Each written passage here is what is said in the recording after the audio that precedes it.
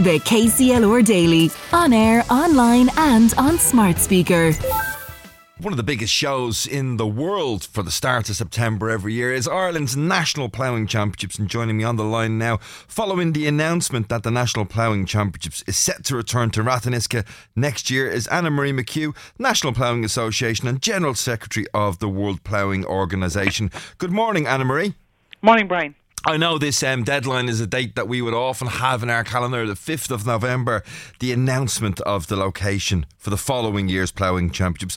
There had been some hope that it may come back to Carlow or Kilkenny, but the committee have made the decision to continue at Ratheniska. Can you give us a bit of an idea as to what are the key considerations for the committee when they're choosing a ploughing location? Yeah, well, there's a lot of factors really associated with Brian, but the main factors really would be you need a trade arena for the exhibition of about 110, 120 acres minimum of good level ground, dry ground, that has no overhead wires and also that has road access ideally on all sides.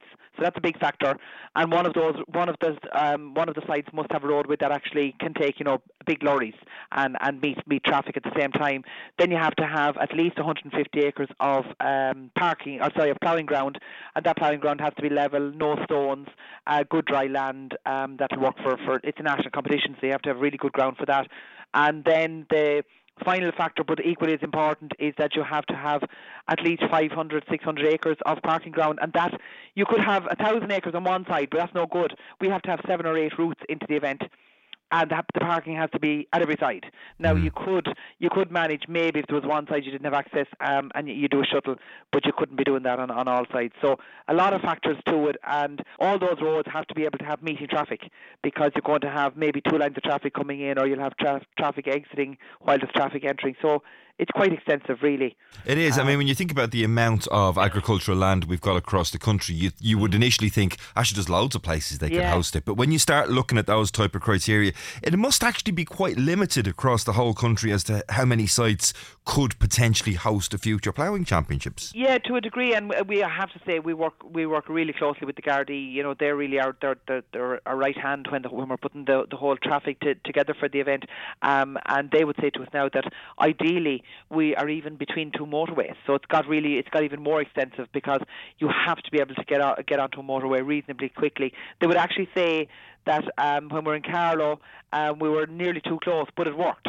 You need to be a couple of miles away from a motorway, but if you didn't have a motorway quite close, it's really not an option either. And ideally a motorway on both sides of the event. So look, we have a lot of counties that come to us and they really love to have the ploughing, and we know and they know that the chances are very limited, because the event has evolved so much and it's so big now. You can't knowingly bring the public to an area that is not going to work with traffic. We have to tick all the boxes on the behalf of the public coming to the event, and we're not popular when that happens, but you just have to make those decisions.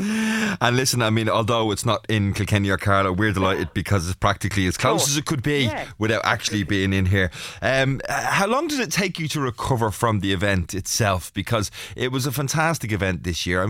I've only been twice this year with my second year. I look forward to it. I talk to all my friends about it. I've now experienced a relatively dry ploughing and a relatively wet ploughing, and for me, it makes no difference. They're both fun either way.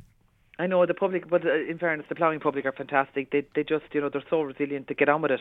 And the reaction from exhibitors this year, they did business, they met customers, and that's what's important. But the public just dress for the occasion and they just get going and make the best of it. And that's what's brilliant, and it's what's kept the event going, really. Yeah, it's great. I mean, the local interests, we had all of those local winners last night. You celebrated those winners. We've got such a great tradition of ploughing here in Kilkenny and Carlow, haven't we?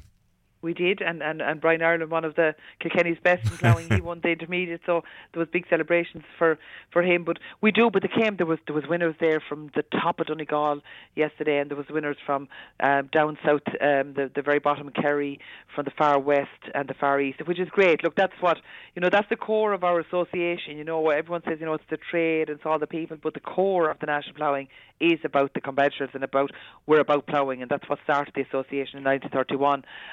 And once we keep that to the heart of everything, I think that's what's really important.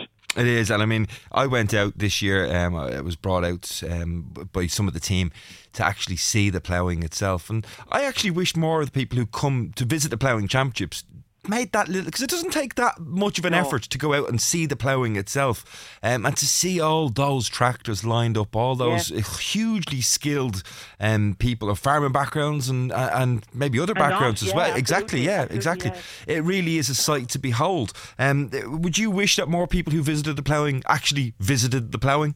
We always would, and the people that go out really do enjoy it. And then you have a lot of people that come and they never go to the trade exhibition because they're there to see a friend or a family member ploughing, and that's their priority. But I have to say, particularly something like the horse ploughing and the vintage ploughing, they're spectacles to see. Yeah. And if you do take the half hour or whatever to actually go out and have a look, you really won't be sorry, because it's amazing to look at the skill that's so old and so traditional in Ireland, and the effort that people have gone in this day and age to actually teach horses now to plough, because they're not the same horses that were around in the 30s and 40s, and they're not being used every day on farms. Yeah. So it takes a lot more effort to actually prepare them. But in every class across the board, these people, they've all trained. It's a skill. Yes, it is a skill, and some people have it and some don't. But then some people just work at it constantly.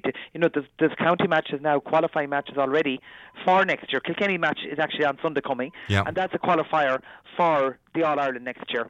So it just keeps going. The cycle just keeps continuing. And somebody did badly last year, didn't get a medal yesterday, and they're right. I'm back. I'm getting my head down. I'm going to do more, and I'm going to be an All Ireland champion at some point. And that's great motivation. Well, excuse me for making this very obvious pun, Anna Marie McHugh from the National Ploughing Championships. It just keeps ploughing on year after year. I had to say it at some point. Listen, thank you very much for hosting us, as we always enjoy being out at the ploughing last year, and we look forward to going back to Ratheniska next September. The 19th, we keep the dates clear.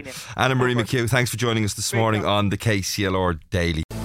The KCLR Daily, on air, online and on smart speaker.